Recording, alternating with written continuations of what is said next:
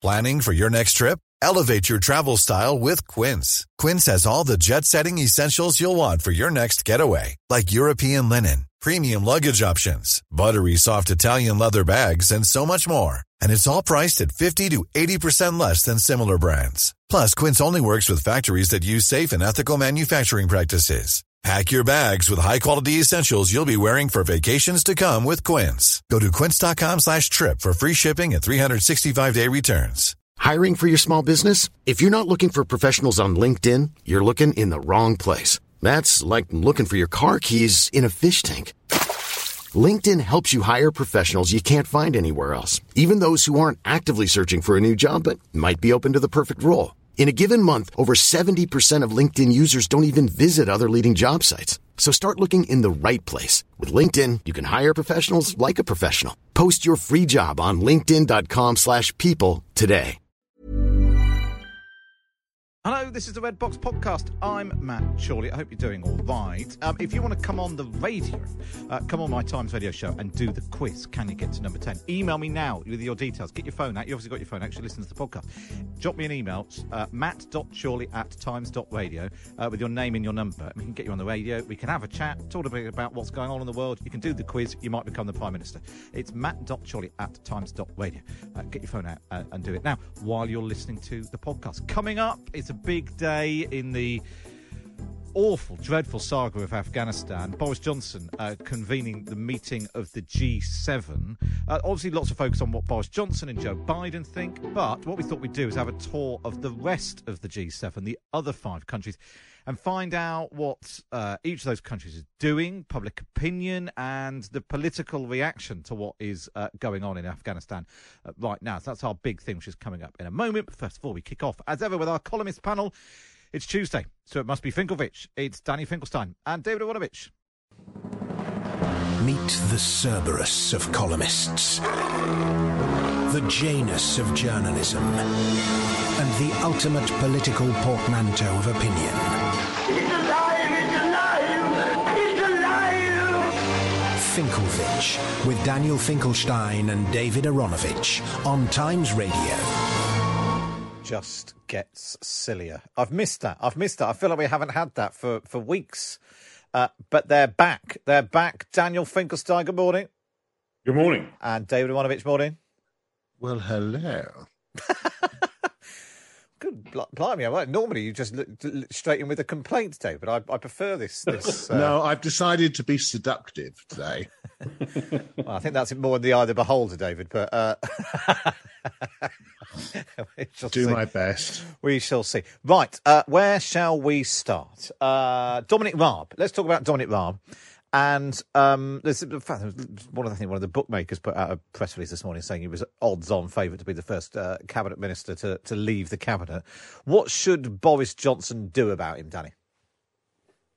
Well, I agree with Matthew Parris about this. I don't agree with him about much on this subject, but it's a gigantic displacement activity. This is a massive public disaster, what's happened in Afghanistan, a 20-year-long disaster, because we've ended a 20-year commitment in such a terrible way, with terrible consequences for our security, for Western prestige, and all the influence that has on developing democracies and maintaining world security. And whether Dominic Raab was or wasn't on holiday for one telephone call is really secondary. I mean, he obviously did make a mistake, a misjudgment on his part, but I really do think it's a secondary issue. And by the way, just a mere political calculation, it probably reduces the chances of him being moved rather than increases it, just simply because, whereas Boris Johnson might have previously been inclined to move him quietly, now it would be much more difficult to do. I'm not sure that, I've just rebelled against the idea that this is the central issue. It just means that we can avoid all the difficult questions for people like me, Is this kind of intervention possible? Does it work? Can we maintain commitment to it? And all the difficult questions for people who disagree with me, which is, if you don't maintain this kind of intervention, what happens now? And all of it can be dissolved while we discuss whether or not Dominic Raab should or shouldn't have made a telephone call, which probably wouldn't have changed anything. But does it? I mean, I suppose there's a broader question as to whether or not you feel that Dominic Raab, as Foreign Secretary of the United Kingdom, is someone particularly grappling with those issues either. It's not just that one phone call. It's more the question of, he didn't seem particularly gripped by it before. He went on holiday and delegated it, said he didn't want to be contacted, didn't appear to be particularly across it as an issue. I don't believe that that his sort of inability to be assiduous or concentrate on his work is really the issue. Britain doesn't have a foreign policy. It's relying on a relationship with the United States when the United States is clearly becoming more isolationist. It hasn't resolved its relationship with the rest of Europe. It now doesn't know what its position is on these sorts of interventions. And that's the problem. As Foreign Secretary, because I've got a very big disagreement with Dominic Raab about one of the central foreign policy issues of our time, which is our relationship with the European Union, it goes without saying that I think he doesn't have a very good strategic view of it. And that's my problem with him. But that's my problem with a lot more than him. Do I think he, as a personality, is specifically the problem? Do I think his lack of work ethic is the problem? No, I don't. But do I think Britain's strategic position is a problem? And do I think Dominic Raab is, got quite a big responsibility for that? Yes. David, is that the point that actually some of the debate about Dominic Raab and his sun lounge or paddleboarding lesson or whatever it was is actually, it sort of becomes a shorthand for, is he up to the job of being foreign? Somebody's got to set foreign policy, and the job of foreign secretary should be quite a big job. And is he doing the big sort of strategic thinking? Does he have any idea really of Britain's place in the world? Yeah, Dan is 90% right, but the 10% that he's wrong is quite interesting, really. He's obviously right that it's a displacement activity. He's obviously right that it's not the kind of big issue. Where he's wrong is, I do think you should be able to expect more from your foreign secretary than staying on holiday when one of the biggest crises that involves Britain is burgeoning and arises. I mean, it is kind of... it does strike me as kind of 101, really, that somebody calls you and says, you need to come back here, and you go and you take control and you put yourself as far as you possibly can at the centre of things in a way consistent with actually getting the best kind of consequence. And the second thing I think about this is, I think it's not untypical of this government under this Prime Minister. I honestly don't. I think actually it's broadly what you expect to find under this Prime Minister, and senior ministers seem to have taken their cue from it. Dominic Raab, we know, is one of the most... he's a very, very intelligent man. He is intensely ambitious. And for him to take the message back from somehow or other his Prime Minister that it didn't really matter if he spent a couple of extra days on holiday when this was happening is, I think, really indicative of something. So, yes, it is a bit of a displacement activity, but forgive me for a moment while I displace myself to say we could do without him. Just to be clear, I do think that was definitely an error. By the way, I don't think necessarily that if he'd come back to this country, he would have, in quotes, taken control, or that it would have made any difference whatsoever to the situation. But it was an appropriate thing to do. He should have done it. There's so much in what's happened that's a disaster that I sort of rebel against the creation of this issue as a disaster when the issue is so much bigger than that. But just to be clear, I don't disagree with you, David. That is obviously, you're obviously right, and it was definitely a mistake on his part. It's not where my criticism of him lies. I don't think that he's somebody who sort of doesn't take his job seriously and is lazy. I think the problems are different, but I do think this was a mistake. But is it I suppose that the question is, do you have a view on the situation in Afghanistan, and part of the problem is this conversation always starts, well, I wouldn't start from here. But given where we are right now, this whole situation, the build up to it, Britain's relationship with America, the government's ability to forward plan, to take decisions on its own. Actually, the UK government's ability to get other allies other than America on board. A lot of those. Ultimately, it goes back to Boris Johnson, but a lot of those questions do run through the Foreign Office, and it's not just about what Dominic Raab didn't do last weekend. But it doesn't suggest big strategic thinking going. Like he's obviously very hardworking. I'm sure he sits and reads his papers and signs them off and all of that. But does he have any idea where Britain should be in 12 months, 5 years, 10 years' time in terms of its position in the world? I mean, you get the sense not, David. It is. I mean, I think Danny laid it out very well. It is extremely difficult. I mean, we discussed some of the things last week, Matt, when you were on holiday. They tried to get hold. The Prime Minister told me it was fine. I was told it was fine for me to stay away for a couple more days. Exactly. They tried to get you back because they said, "Look, Danny and David are discussing this, and you're going to want to be there and kind of, shepherd it into some kind of conclusion." But you weren't, and we somehow had to kind of manage without you. And you're obviously right. I mean, Biden announced the withdrawal that was going to happen back in April. Somehow or other, and we discussed this last week, we missed it. And by we missed it, we all seem to have missed it. We knew it was kind of happening. We made some kind of commentary about it, but we didn't understand the significance of it.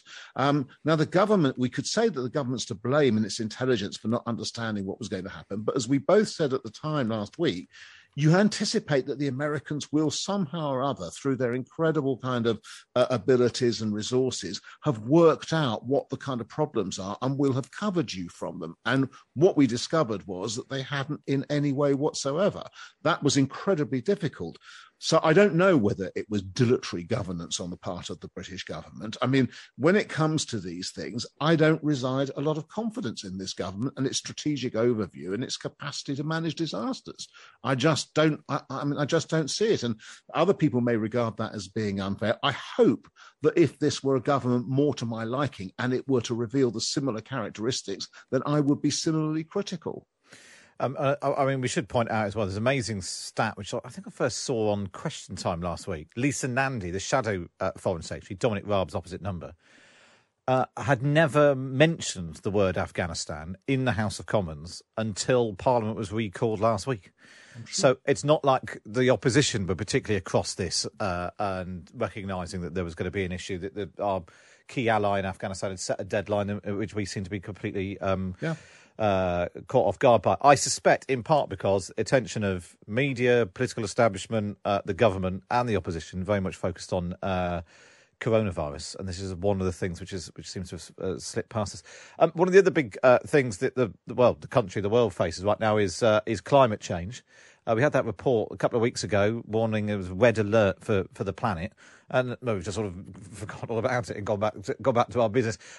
Extinction Rebellion are in London right now, David, trying to put it back on the agenda again.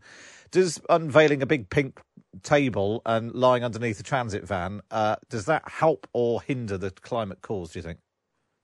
I don't honestly know, but London's full of people demonstrating about one thing or another, and at least with Extinction Rebellion, their cause is a good one, whereas with half the people wandering around London, their causes are bad. The only thing I would say is you can only measure these things really by their impact. Does it help persuade people do the things that you want it to do? And the short answer is, by and large, if you really piss people off, then it won't help you very Language, much. David. I mean, it's unlikely, but there might be children listening. You think they don't know that phrase? You don't think British children know that word and don't use that word every day? Okay, well, fair enough. It's your show, so I shan't affright it with my appalling language anymore. I shall just call you out the first time I hear you say it. But anyway, if you make people fed up, then in that case, it doesn't necessarily help your cause very much. If, on the other hand, you manage to do it in such a way that you don't make them fed up and you draw attention to it, then that's what good, decent protest is for. So those are my kind of conditions. By and large, these demonstrations are good for the people who are on them and aren't particularly effective about changing people's opinions. But that's not a total iron rule, and that can change. Well, I don't. Can I say that I don't actually agree that their cause is a good one? We're all against man-made climate change, with the exception of a few people, but the vast majority of people are against man-made climate change. The question is what we're going to do about it. And so it's a bit like me deciding I'm going to sit in the middle of Trafalgar Square arguing that we need to stop murder, and we're going to do that by building a large pile of sugar sachets. And you say, well, what's that going to do about it? I'm going to say nothing, but at least I'm against murder. And the question with Extinction Rebellion is not, are they against climate change, but are they presenting a coherent, useful way of dealing with climate change? And do they have to sit in Trafalgar Square in order to get people to do it? And the answer to those things in both cases is neither. So I'm sympathetic with the fact that they think that climate change is an existential threat. They are completely correct about that. But lots of people are correct about that, and it doesn't mean that their cause, what they're demonstrating for, is right. As it so happens, I don't think it is. That doesn't mean they don't have the right to be there. It doesn't mean that you can't have respect for their passion. It doesn't mean that you don't have respect for their sense of urgency about the problems that concern themselves. But I can't agree to say that their cause is a right one, because their cause isn't just dealing with climate change. Their cause is the whole variety of things that they plan to do about it, most of which are either counterproductive or completely impossible. You're precisely right about this, which is that they're not. I don't think that they believe that most people don't think climate change is a problem. I think that they are arguing that what we are doing about it is insufficient.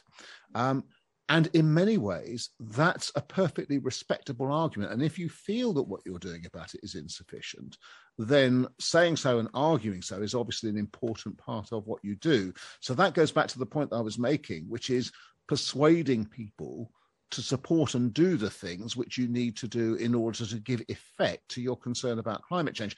It's no surprise to discover there are quite a lot of people who say they're concerned about climate change who actually balk at things that you might do about it and so on. So that's not a completely unreasonable thing for some of them to say. Well, I think that they balk at some of the things that you might do about it, because my view is that the answer to climate change will ultimately lie in technological and economic development in green directions. And they essentially oppose the capitalist economy that might solve the problem. So, I mean, I may be wrong about this, by the way, but what I'm trying to illustrate is that this is an argument about the means that you use.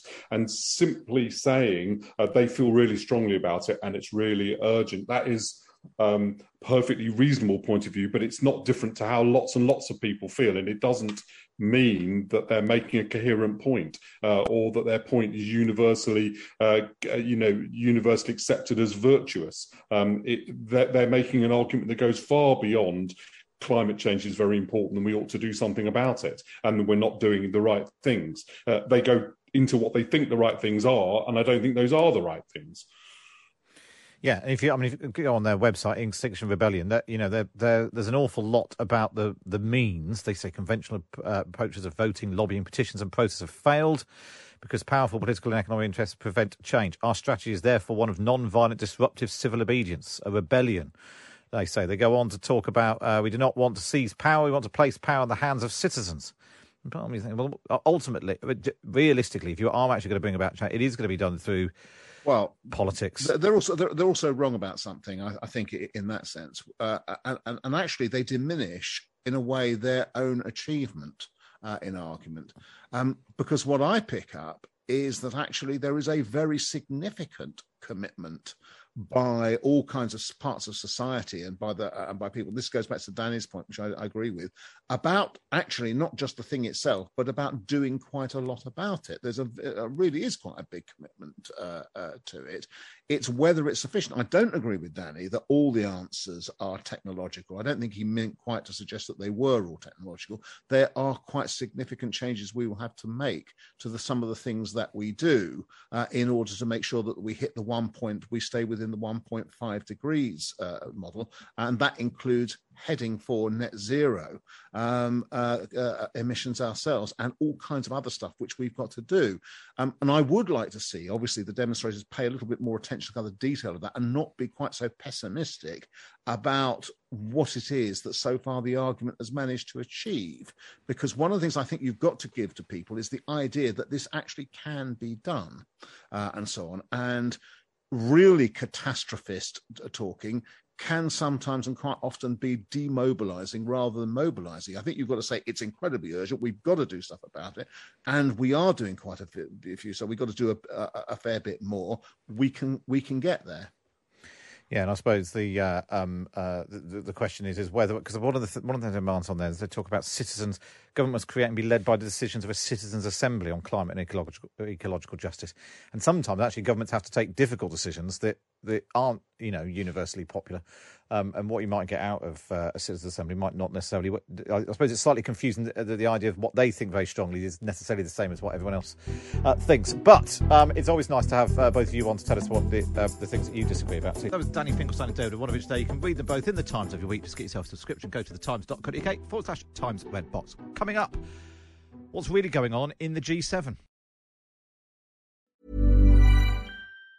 If you thought the only way to get a more defined jawline with natural-looking results was through surgery, think again. Juvederm Volux XC is a non-surgical injectable gel filler that improves moderate to severe loss of jawline definition and can help you achieve natural-looking results with little downtime. Even better, this improved definition lasts up to 1 year with optimal treatment. No maintenance required. Improve jawline definition for a smooth, sculpted look with Juvederm Volux XC. For important safety information and to find a licensed specialist, visit Juvederm.com. That's Juvederm.com. Not for people with severe allergic reactions, allergies to lidocaine, or the proteins used in Juvederm. Common side effects include injection site redness, swelling, pain, tenderness, firmness, lumps, bumps, bruising, discoloration, or itching. There's a risk of unintentional injection into a blood vessel, which can cause vision abnormalities, blindness, stroke, temporary scabs, or scarring. Talk to a licensed specialist to find out if it's right for you. Hiring for your small business? If you're not looking for professionals on LinkedIn, you're looking in the wrong place.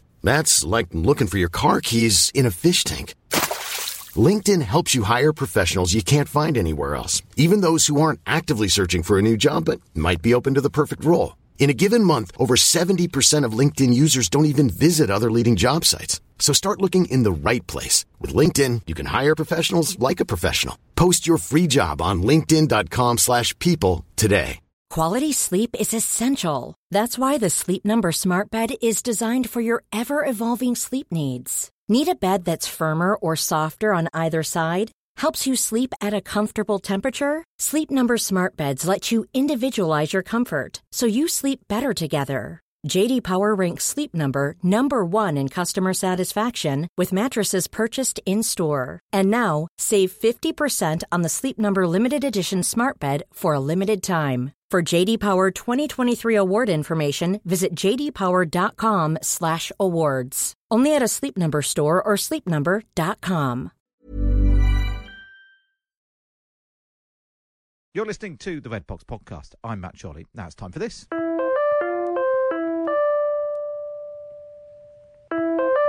Yes, at 2:30 today, Boris Johnson will admit his fellow world leaders into his Zoom meeting of the G7 to discuss the crisis unfolding in Afghanistan. The NATO and UN General Secretaries have also been invited to join the discussion.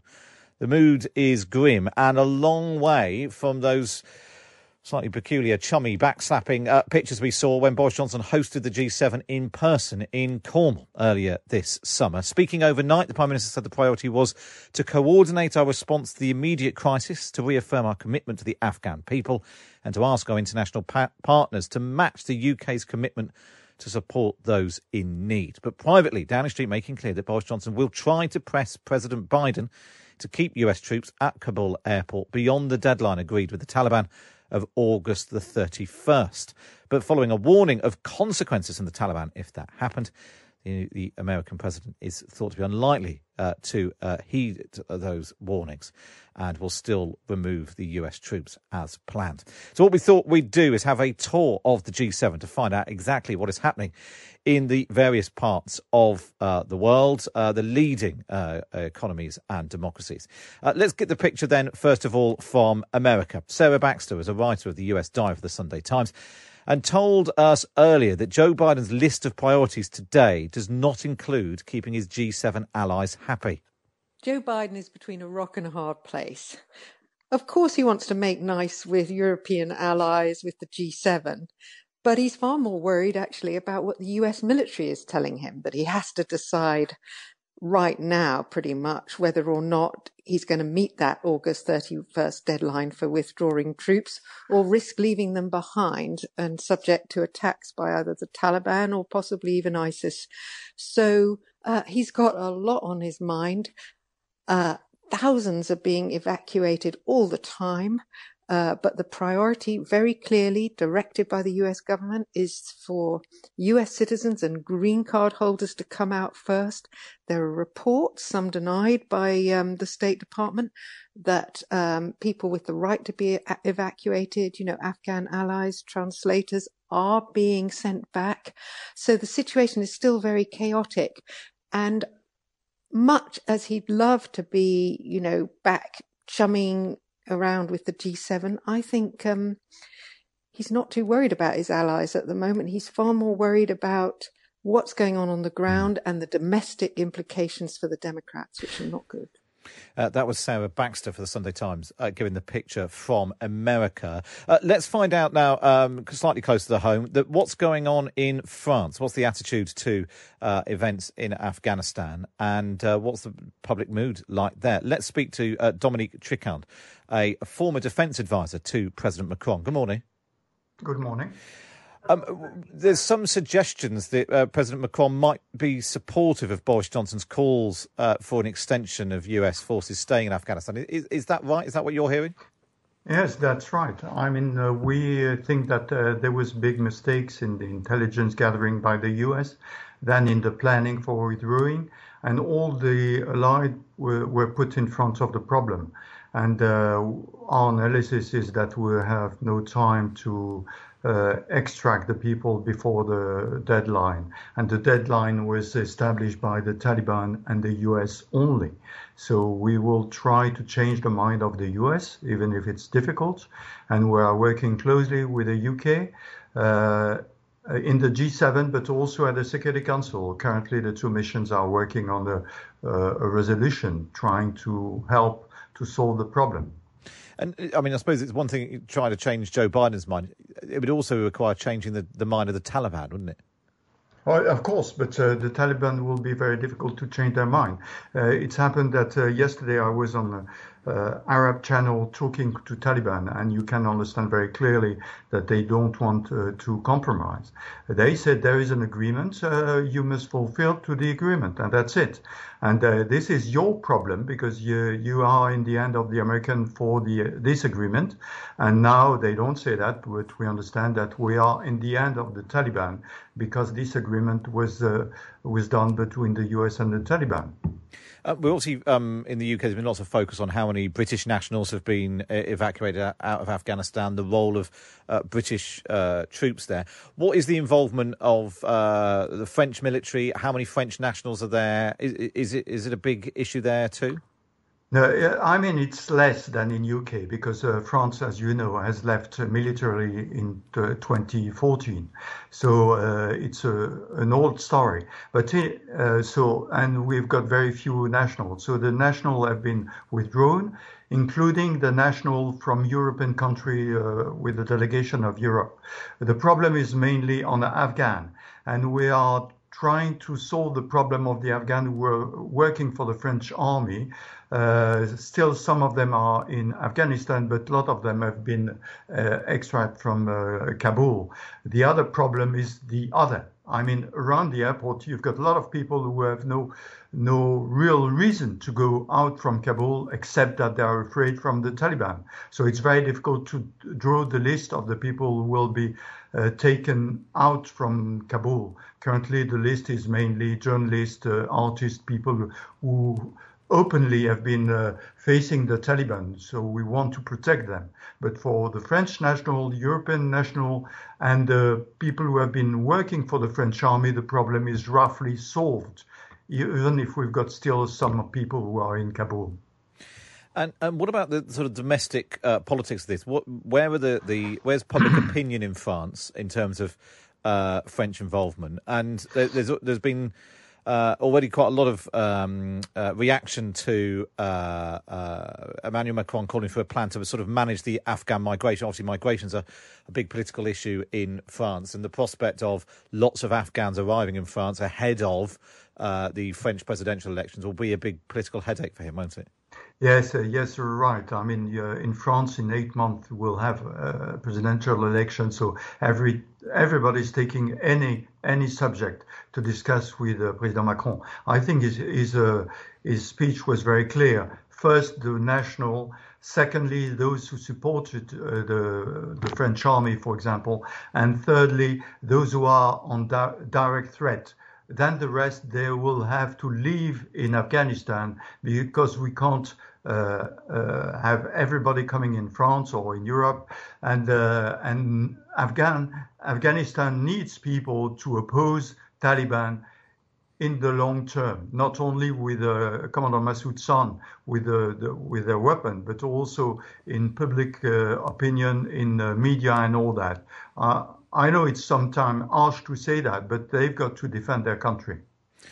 It's really good to get the picture there from France. That's Dominique Tricon, a former defence advisor to President Macron. What we're doing is just having a tour of all of the G7 countries ahead of Boris Johnson hosting that summit this afternoon. Let's head to Italy now. Times Italy correspondent Philip Willen is there. Hi, Philip. Hello. What's the view from Italy in terms of how things are unfolding in Afghanistan and Italy's involvement? Well, I think the Italians have taken pretty much the same view as nearly everybody else in world opinion, seeing this as a complete disaster that they found themselves caught up in because of their role in Afghanistan. It was reported that Italy had tried to convince the Americans to delay their withdrawal even some time ago and handle things in a different way. And I think the Italians, like other NATO allies, have been very unhappy to be not to be consulted and not really to have any say in how this disaster is unfolding.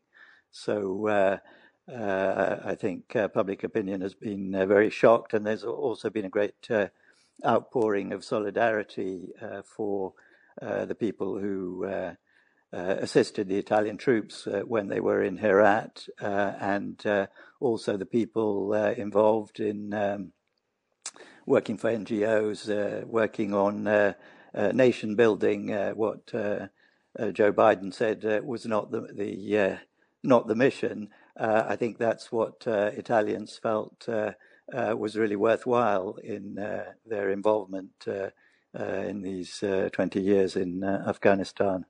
And what's the situation now in terms of trying to get some of those Afghan workers, interpreters and so on, who helped the Italian military? Is there an effort to get them out? Is there is that a thing which is happening right now? Absolutely, yes. It's been very chaotic and difficult, but I believe that in proportion, Italy has evacuated as many as any other country involved. At one stage, apparently, women who had a justification for being evacuated by the Italians were being identified with red sashes on their arms in the crowd so that they could identify themselves and actually get access to Kabul airport.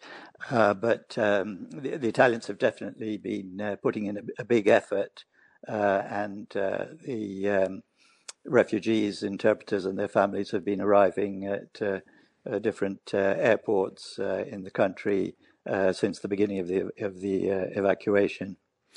And just finally, Philip, in terms of the what happens next and the risk of another migrant crisis hitting Europe, just because of geographically where it is, Italy tends to be on the front line. Is that a concern politically in Italy right now?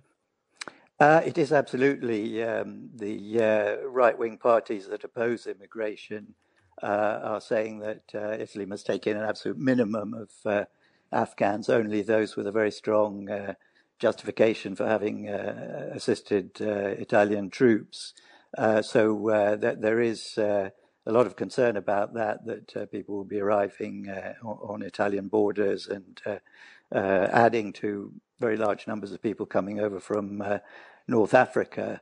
The other thing, of course, is Italy has the presidency of the G20, and Prime Minister Mario Draghi has made it clear that he wants to involve other major world powers such as Russia and China in discussions over the future. And it does seem that that makes perfect sense, that major powers in the area obviously have to be involved in discussions of the future of this very troubled country. Yeah, it'll be interesting to see what the outcome of the G7 today is in terms of Russia and China influence and involvement. Really good to speak to you, Philip Willen there in Italy. Let's go to Canada now, where the crisis in Afghanistan is coloured by an upcoming prime ministerial election. Let's hear this now from the Times reporter, is Charlie Mitchell in Ottawa. Canadians are traditionally extremely welcoming when it comes to refugees and immigrants, and Canadians absolutely feel a sense of responsibility towards the Afghans who helped Canadian forces in Afghanistan. Canada's combat role there actually ended in 2011, but overall 40,000 Canadians served in Afghanistan and over 158 died between 2001 and 2014. The issue is played out against the backdrop of an election in Canada. Justin Trudeau, who's hoping to turn his minority government into a majority, has faced criticism for calling the election amid two major challenges, the fourth wave of the pandemic and the Afghanistan withdrawal. He found himself under attack at the start of the campaign for failing to foresee, as many did, the pace of the Taliban advance, and for the bureaucratic barriers that people trying to come to Canada appeared to be facing. The early signs are that his lead in the polls is evaporating, and it seems that the Afghanistan withdrawal will continue to colour the election campaign. He has not yet joined the criticism of Biden's handling of the issue, but I suppose one wonders if that could change if the polls continue to turn against Trudeau. So far, Canada has airlifted more than 1,700 Canadians and eligible Afghans who helped Canadian forces. The government was criticised for not allowing soldiers to leave the airport to collect people, but that appears to have changed by Sunday when military officials said that Special Forces soldiers had been working outside the confines of the airport to help evacuees get through the security gates. But while the UK has recalled Parliament to discuss Afghanistan, Trudeau has suspended it to call his election. He is, though, attending the G7 meeting and will, alongside the UK, push countries to consider new sanctions against the Taliban. Given his immediate political future is at stake, he will be as keen as any to ensure a solution is found to this challenge. He has said the entire focus of the Canadian government is on getting people out into safety as quickly as possible. As I say, Canada's rescued 1,000 people already, and it's trying to rescue 6,000 support staff and their families, and Afghans who helped Canada before the August 31st deadline and the end of evacuation flights. Overall, the government has pledged to take 21,000 Afghans, including civil society leaders, journalists, etc. But Trudeau acknowledged while on the campaign trail that unless the Taliban shifts its posture significantly, it's going to be very difficult to get everybody out. That was Charlie Mitchell, Times reporter in Ottawa, giving us the picture from Canada. Let's head to Germany now. Journalist there, Katrine Pribble, joins us live. Good morning, Katrine. Yes. Fantastic. Yes, I can hear you. Good morning. Good morning. Nice to have you with us. Well, earlier on, we got the picture from France and Emmanuel Macron supporting Boris Johnson in at least hoping for an extension in the deadline of US forces leaving Afghanistan. We're also led to believe that Angela Merkel is in agreement and she's sort of on Boris Johnson's side on this one, which isn't always the case. Very much so. So the German government really is in favor of extending those evacuation flights. So I do think they will try to push, in accordance with Boris Johnson and Macron to get Joe Biden to extend this deadline, yes. Is there any expectation? Because I suppose everyone wants the deadline extended because it would mean that more people can be taken out to safety. Even if Joe Biden is persuaded to change his mind during this Zoom call later on of the G7 leaders, it all comes down to the Taliban, though, doesn't it? And whether or not, so far, they've said that if American troops are still there beyond the deadline, there will be consequences. Oh yes, and I think that's the problem at the moment, isn't it? But I mean, in Germany, there has been a huge discussion and very harsh criticism towards the government because of its handling of its local stuff. They were just not quick enough, so it was quite slow in the beginning. So they're trying to keep up now and to actually get more local stuff, who have helped the German Bundeswehr over the years to get out.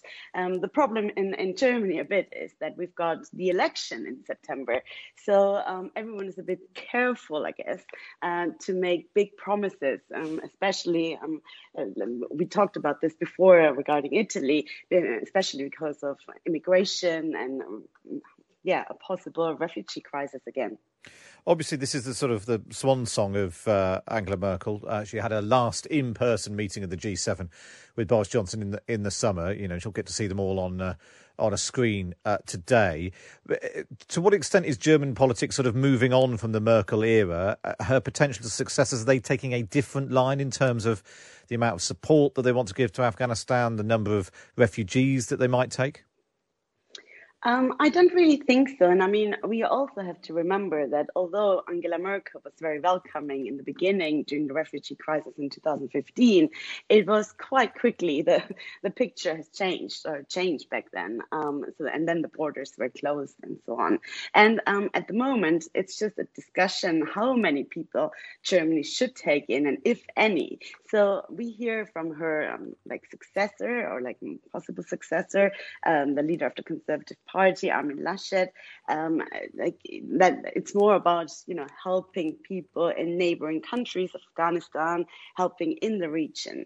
And although almost 2/3 of the German public is actually in favor of taking in more vulnerable Afghan refugees, I think this is it's becoming a campaign issue now, which hasn't been the case a few weeks ago. But Germany has already taken in more than 500,000 Afghan refugees in the last few years. So the question really is now whether more refugees will be welcome. The Green Party, on the other hand, their candidate for the election asked for up to 50,000 Afghans to relocate to Germany. But I feel like it's just a very sensitive issue, and everyone is very careful to make any big promises or everyone is kind of careful to not have a repetition of 2015, which has had a very lasting impact on German politics, as we know. It's a really good speech. You get that picture from Germany. Katrine Pribble there, a journalist in Germany, giving us the picture from there. Let's head to Japan now to complete the set of the G7. Ko Hirano is Politics and Foreign Affairs Editor for Kyodo News in Tokyo. Good to have you with us. We can hear you now. Good to have you with us here on Times Radio.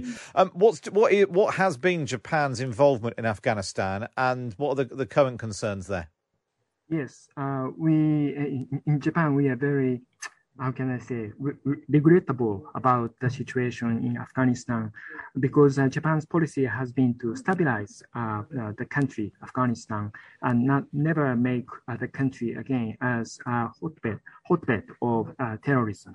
So it's we have been extended a total of $6.6 billion US dollars since 2001 to train, for example, police forces in Afghanistan and other civil measures, like extending vocational training for former Taliban soldiers, so that they can integrate into society again. And of course, they have extended lots of aid assistance for agriculture and infrastructure building and education and health area.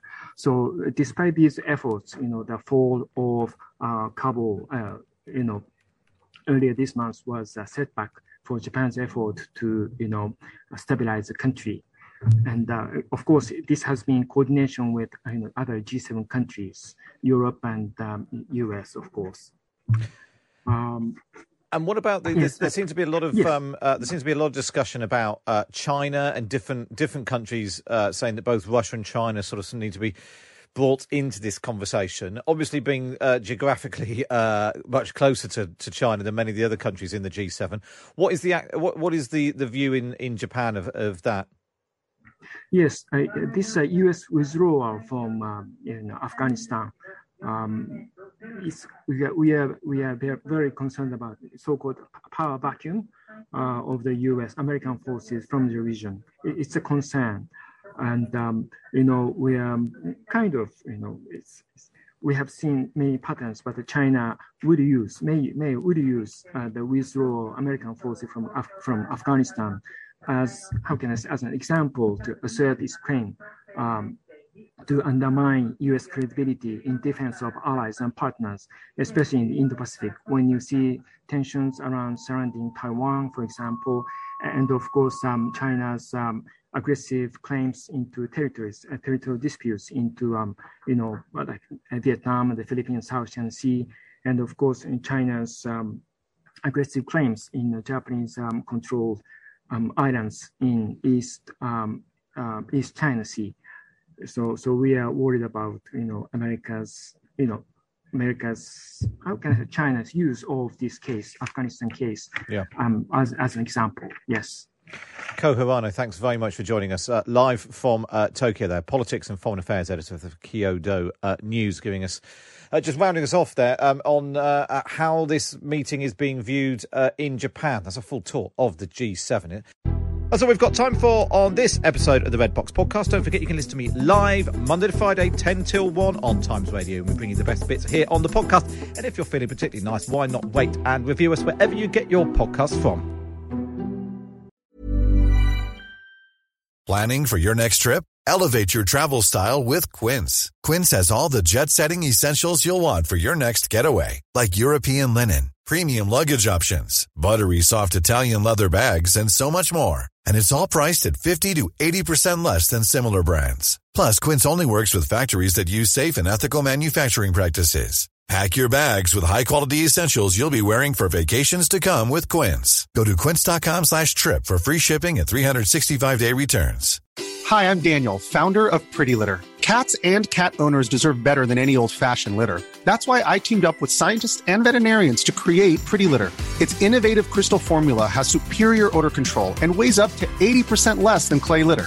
Pretty Litter even monitors health by changing colors to help detect early signs of potential illness. It's the world's smartest kitty litter. Go to prettylitter.com and use code ACAST for 20% off your first order and a free cat toy. Terms and conditions apply. See site for details.